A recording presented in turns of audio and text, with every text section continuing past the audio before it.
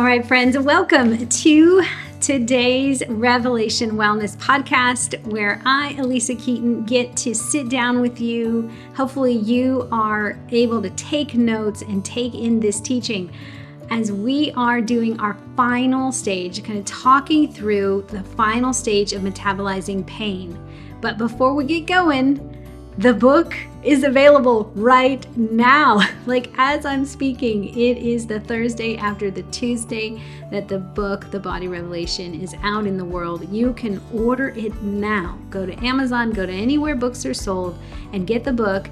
And hopefully, God willing, if we haven't sold out, you will get that book. That's kind of why we encourage the early orders, the pre-orders, but you should be in a good spot to get this book in your hands as soon as possible.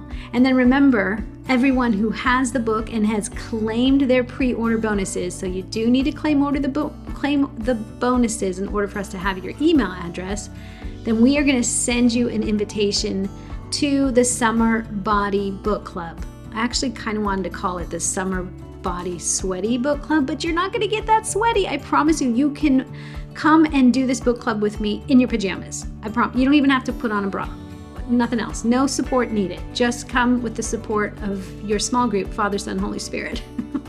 Bring your body for 30 minutes on a Monday night. We will get embodied. I will give you some practices. So something I can't do here on the Revving the Words, you'll be able to see me. I can show you some things. We can get embodied. It's going to help reset your nervous system and get you in the right frame of body, mind, so that on the back 30 minutes, I'm going to teach and train and coach to that concept or that stage of metabolizing pain. So the last 6 weeks we have been going over it, but you don't have the book in your hands. Now let's get the book in your hands and come train with me on a Monday night from 8 p.m. Eastern Standard Time to 9 p.m. Do the math for all the time zones. And if you can't make it live, we will send you the recordings, and you will have those recordings to keep until the end of the year. So you can do this book whenever you want to do it. But I can promise you this is the right time to do this book. This book is not a try harder book. This book is not a get your ducks in the row book. This book is a, hey, let's release the ducks and let them go swim in the lake while we sit on the shore and relax and rest and rebuild from rest. And that doesn't mean there aren't some things we can be invited to do, but it's always an invitation.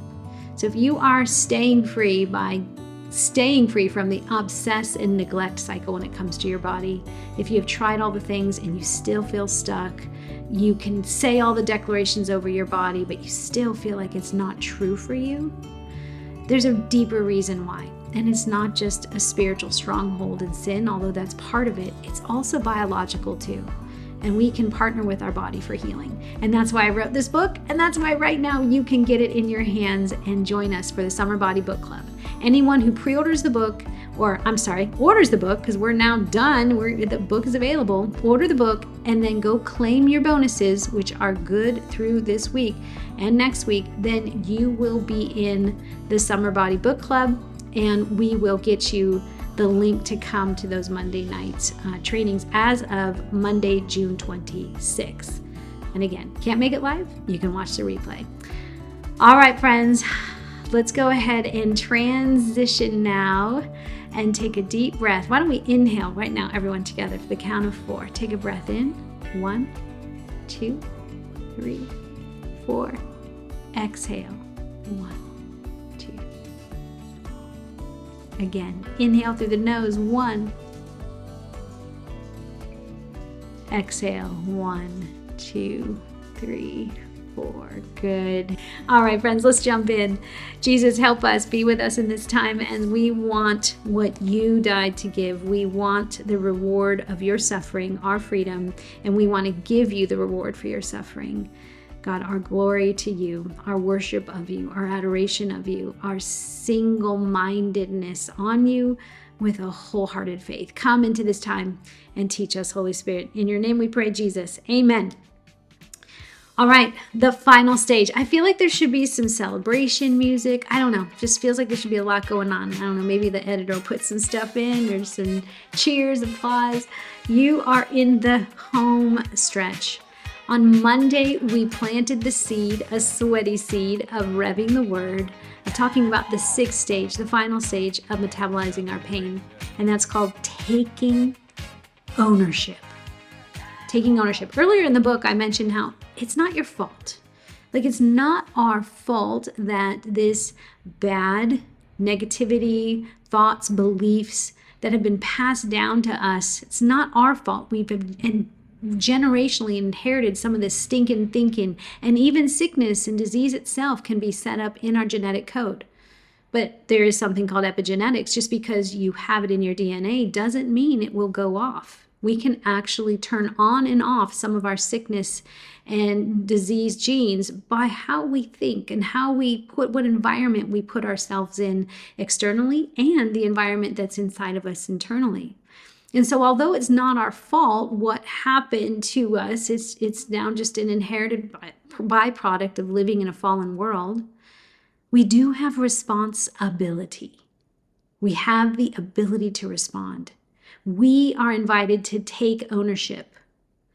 In Luke 15:31, the story of the prodigal son, which we've been going through, and I kind of use it in the body revelation as a touch point, a story on the journey of coming back to ourselves, to come back to the Father. In Luke 15:31, it says this, and he said to him, he being the Father in this story that Jesus tells with his two sons, one is a prodigal and one is the older son who is upset that the young rebellious son is getting a party thrown in his name. And he said to him, son, you are always with me, and all that is mine is yours. All that is mine is yours. Remember, in the beginning, God made us in his image, in his likeness, and then he declared us good. And then he commanded us, be fruitful, multiply, fill the earth, subdue, and have dominion. We were created to rule over all the creepy things. We were created to reign and co-rule with God, walk with him in the garden of the day. Now he is God, but he extends himself to us in relationship. But because we gave in to sin and temptation, and because we are prone to want our own desires, our own way, because we just don't see straight anymore, then we will forfeit our right to the ownership we have in the kingdom. But Jesus won the keys back. And our ability to increase and multiply good will happen with tension. No matter what, there will be tension. But it's not pain, everyone. That's one reason we get you in your body here. We want you to feel the tension. You probably feel stressed out. We want to press into that and press into it and release the stress. So there is some discomfort, there is tension, but there is not pain. And in the book, I make a case where I believe in the beginning, there was tension. There was a little bit of discomfort to work, but discomfort isn't pain. Discomfort is tension, opposition. But that's how things grow here on earth. There was gravity. There was a need to still sleep and rest. We were on earth while we reigned with God. We were created for earth, and there are limitations. And so we feel tension, but tension isn't pain. And in that tension, we give into temptation often. And when we give into temptation, we forfeit our keys to the kingdom. We forfeit. It's like we freely let things come into our house where this body home was meant to hold and contain peace. But because of my desires, misplaced and misused, I want other things and let those things into my body home. And we need to subdue and take dominion, which means take out the trash and take into bondage.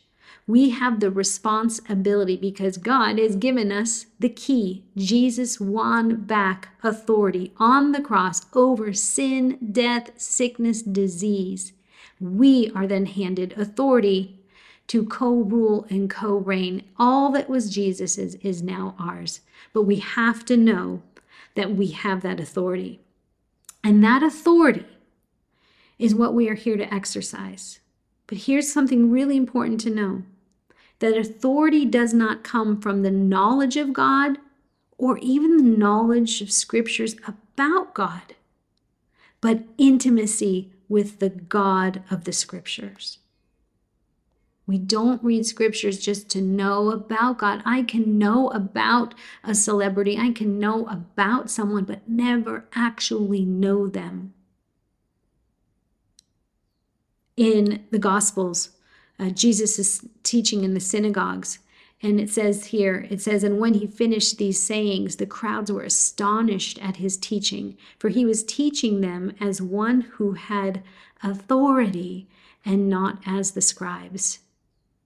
Remember, the scribes know scripture. The scribes, it's their job. Their job was to write scripture down, to keep scripture, to store it up, keep it secure. They knew scripture, hand to pen, onto paper. They would write the scriptures, and they could roll open the scriptures, and the scribes could read the scriptures in the synagogue.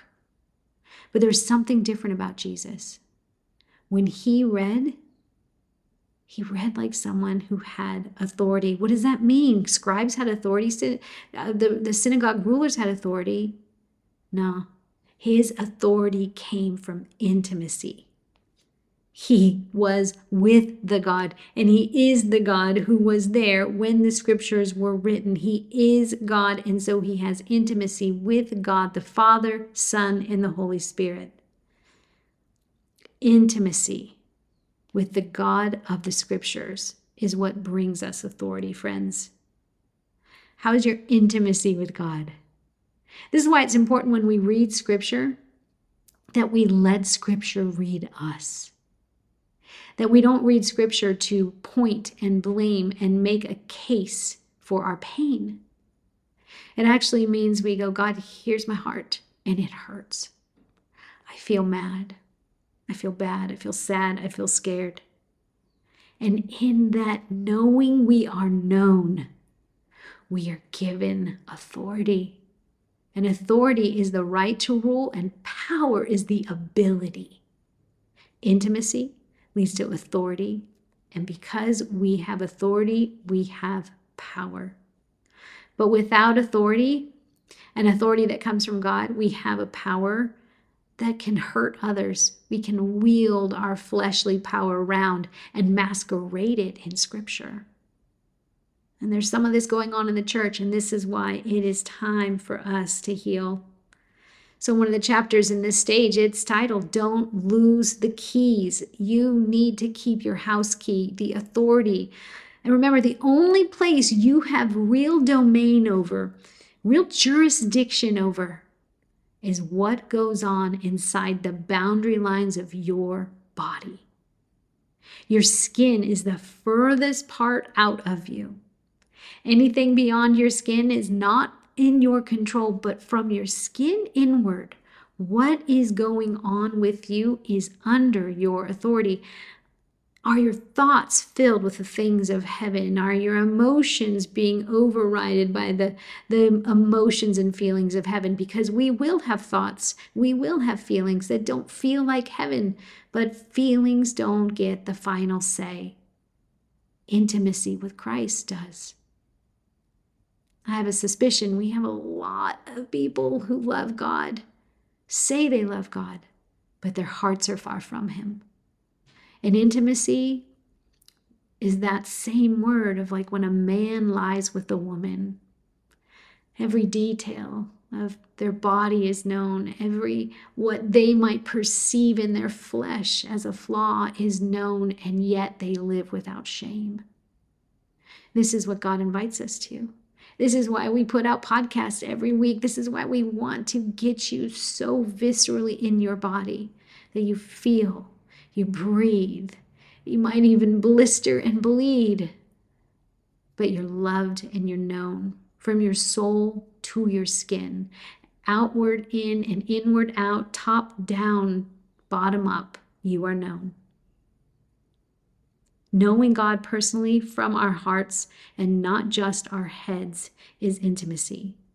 Knowing who God is and who God tells us we are is intimacy. And when we know God and we know who He says we are, we gain the keys. Authority comes from knowing how life works. And when we know how life works, it's because we know the author of life, our Father, who is in heaven and wants to bring heaven here on earth through the love and care of His children. Authority comes from having intimacy with God. You will not maintain a body revelation. You will not maintain freedom out of the obsessed neglect cycle, living the fullness of your life without the intimacy of Christ. So, friend, what is your intimacy practice?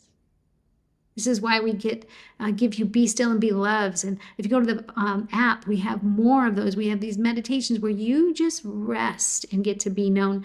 You don't get to put on your bootstraps and use your muscle strength and sometimes revving the words or sometimes Revel TV or sometimes the things where we get in our body. If we're not careful, we will do it as a way to escape and feel a little bit better. When the point is to move all of us, our heart, our soul, our mind, and our strength, we bring it all to God as an act of worship.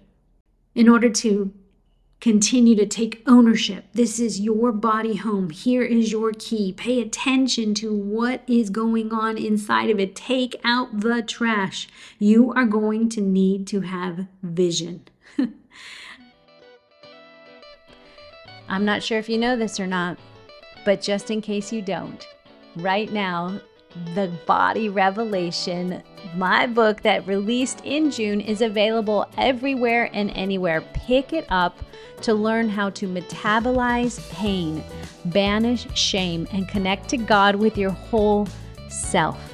If your body has felt more like a problem to be solved than a mystery and a beauty to be discovered, then you need to pick up this book. Everything we do on this podcast, back at Revelation Wellness, over on the website, in the app, is pointing you towards this greater message of healing. But before we can receive good news with all of who we are, we've got to be willing to look at some of the bad news. We can do this, friends. This is why we train. We can hold the tension. So I sure hope you will pick up a copy of The Body Revelation, and let's keep training. In order to continue to take ownership, this is your body home. Here is your key. Pay attention to what is going on inside of it. Take out the trash. You are going to need to have vision. Vision is required. Why? Because wherever there is desire, there is vision. If you have desired something, it's because you've had eyes for it. Maybe somewhere you saw that car you wanted, and so you desired it, and so you worked and you saved. You had a vision. Life happens because there's a desire deep inside of us and a vision outside of us. And when that inward place is connected to the outward place, rightfully, desires for God and the vision He has for our life, life works congruently. But if my desires are not His desires and my vision is my vision, then God, on kindness and loving mercy, frustrates our plans. Because He would rather have us with us than to have all the things of life. This is why Jesus said it's better to lose your soul and gain life than to gain everything in this life and lose your soul. So everywhere there is desire, there is vision.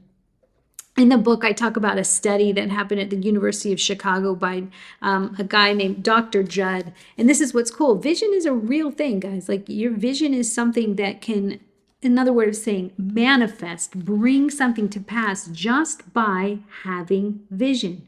You know, before God said, "Let there be," He had a vision. He had a desire to love and create, even though He knew we would fall and falter and fail. Because He could not contain His love, and love just says, you know what, it's gonna be good. He created, but He had a vision. He didn't just haphazardly, let me throw some stuff here and throw some stuff there. No, He's been thinking about you since eternity past. So there's a study done at the University of Chicago by Dr. Judd Biasiotto. And he demonstrated the power of visualization.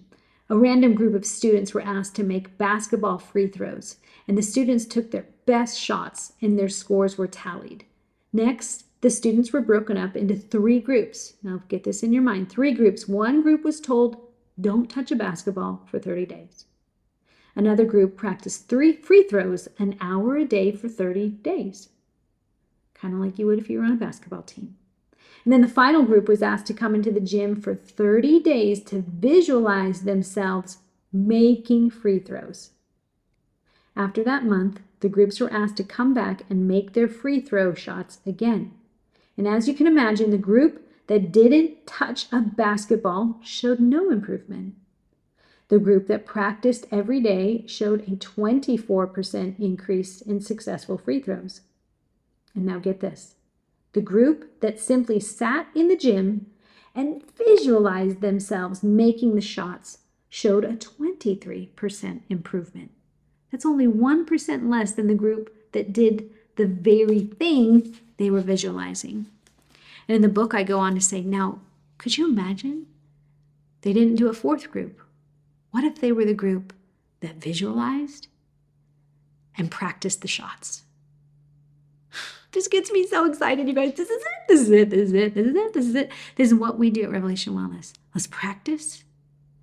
Practice getting up again. Practice taking another step. Practice being still. You practice it and you have a vision.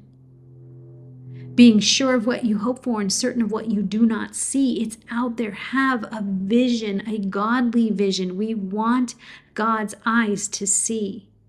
And we walk by faith. And some of us go, oh, that's so frustrating. You know what that is? That's faith.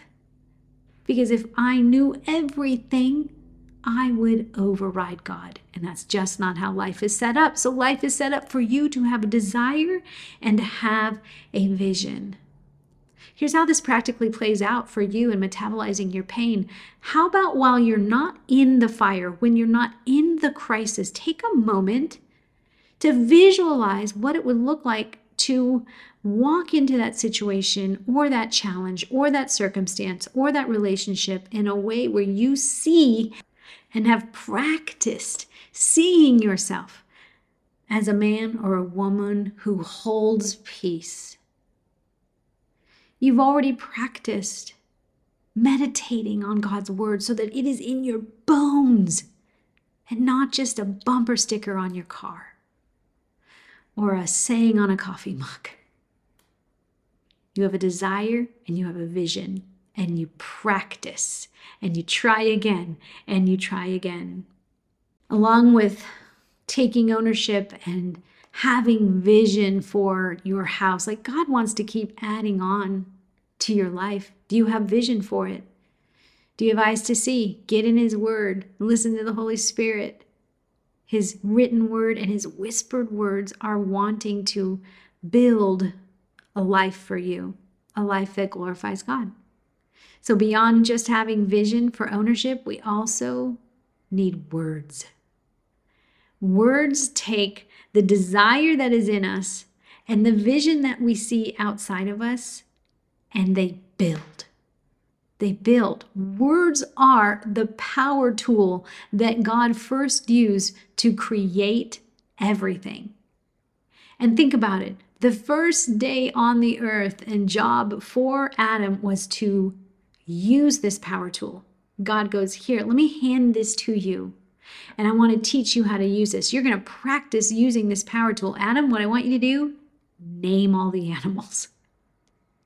Give them words. He didn't say bathe all the animals. He didn't say breed all the animals, milk them, do something with them. Nope. He said, sit back. Give them words. What do you see, Adam? I love this. I love this. Such a fantastic story to think about. This, even if it's just the allegory of the story, that we are given that privilege and power to name anything. What do you want it to be? Zebra. Hippopotamus. Right? Whatever it is. And we know in another language, which is crazy, that word is something else. Doesn't matter. It's not about the details, guys. It's the fact, the pullback, the big schema of this is the fact that we were given the power of words. And here's the thing about words. Our brains are hardwired to keep us safe. So when we hear a negative word, our brain now holds on to that to keep us safe because we live in a fallen state, and not your fault. The pain has been passed down generationally. You have learned how to protect your heart, probably through your mama, your papa, or some type of drama. And so our brains are hardwired to keep us safe. It's why painful words stick. They're sticky. Our brains will attach to negative words quickly in order to do its job of keeping us safe, but our minds are where words are created. I talk about this in the book way back in stage 2, kind of explaining your body. In other words, your body is like the vehicle, it's the car. Your brain is the engine of the car. It's bits and parts and mechanical. But your mind is the driver in the seat. Your consciousness. What are you aware of? Where do you want to go? What's the vision that you have? That happens in your mind. So we cannot always believe everything our brain thinks. Your brain is just bringing up the thought that's connected to you surviving and staying safe. This is why for the child of God, for the person who is a follower of Christ, you have a brain, but you live, rise, die, or fall according to how you think with your mind. Renew your mind, and your brain will heal. Someone without a renewed mind can't speak, or they can speak a word that strikes a spark and sets a forest fire ablaze, as James says. But someone with a renewed mind is mindful of God, and God has given us the power tool of words. Words make worlds. And God's word gets the first and final say.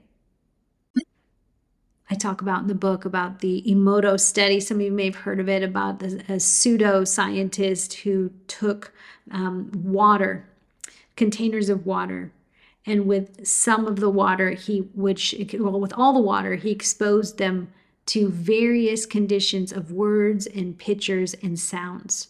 Some of the water was exposed to like heavy metal, hard rock music, while other water containers were exposed to symphony and beautiful music.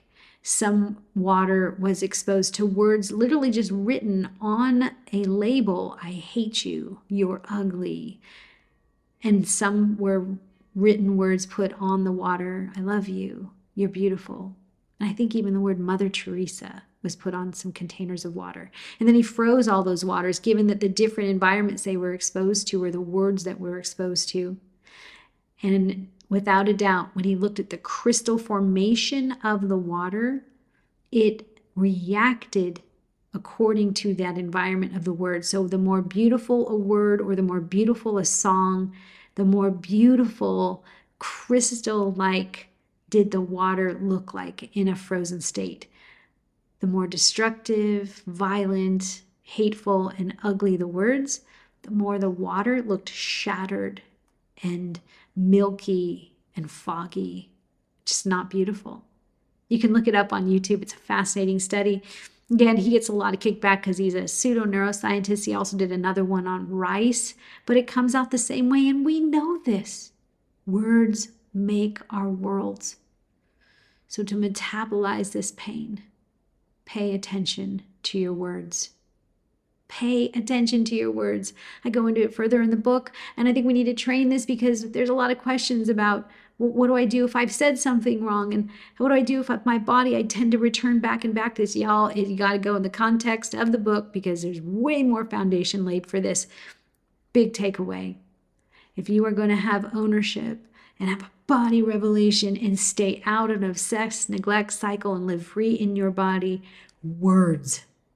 Pay attention to what you say over yourself or to someone else. And all of this, friends, taking ownership and having a body revelation, the end result Celebrate, yo! Live joy. Living as one who has joy. If you want to know how you are doing with processing pain, how you are doing following Christ, are you maturing? Are you growing? Then ask yourself this one question. How's my joy? How's my joy? And remember, joy isn't happiness. Joy is certainty. Joy is connected to love and peace. Love, joy, peace, patience, kindness, goodness, gentleness, faithfulness, self-control. It's right there in the vine of the fruit of the Spirit. Joy. Joy confounds people. How can you not be confused, or how come you're not afraid? We are the people, and this is why we train to become the people that confounds this world that's out there seeking biohacking and green juice and living well and living altruistically. We are the people to bring the kingdom here. And joy means we will hold hands with suffering. For the joy set before him, it says in Hebrews about Jesus, for the joy set before him, he endured the cross and scorned its shame. The cross is the symbol of suffering. So when we wear a necklace around our neck with a cross, or we get a cross tattoo with some scripture on it, friends, you are also saying, you are acquainting yourself to one who says, I know where my joy comes from, and suffering is part of the deal. So listen up, world, flesh, Satan. You don't scare me. That is authority because of intimacy. You can walk boldly into every circumstance. And even though you're invited to pray, God, could there be another way, right? Suffering. Jesus in the Garden of Gethsemane, he is suffering so much that he is sweating blood. We are welcomed to come to God, to make our petitions, to share our mad, bad, sad, scared. That is having body authority. That is the revelation. But in the end, to back up and say, now that you've heard my heart, not my will, but yours. That, friends, is a revelation of heaven on earth. The future is certainty for the people of God. The future is a joy set before us. And the future is suffering. I hate to end it on that note, but I'm not one to sell snake oil or shoot it to you half-heartedly. Our future means persecution. Our future means not being at the popular table. And so we must train. Hosting heaven in your body is not an everyday party fiesta where you have friends coming and going. Some days you're eating at table in the valley of the shadow of death, in the presence of your enemy. But guess what? The Lord has set that table before you. So whether you are in a valley season or at a high mountaintop throwing a party and a fiesta, God is still the same. And we are welcomed to his table anytime. Joy is the serious business of heaven, as C.S. Lewis says. So friends, host heaven in your home.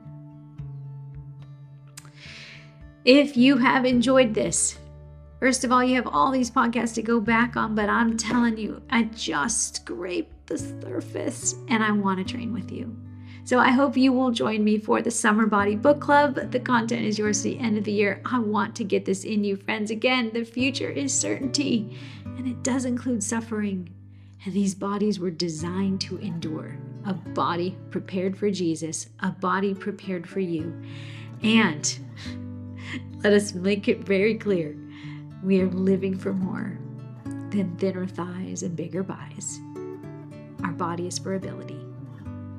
I love you guys. Thank you so much. And thank you as you have blessed me in this season with this podcast and letting me bleed out my eyeballs for this. And guess what? I'm not done. I'll still be talking in all the places in many ways.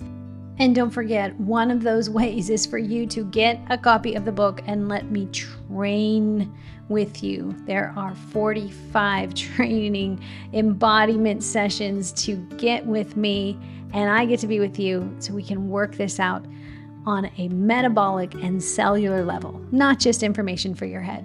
So if there's any reason to get it, hopefully it is that it is chock full of training for you, not just information. Friends, thank you so much. God, we give it all to you. We bless your name and pray for health and healing and a mercy and a grace on the earth for all who hurt and feel ill. In Jesus' name. Peace.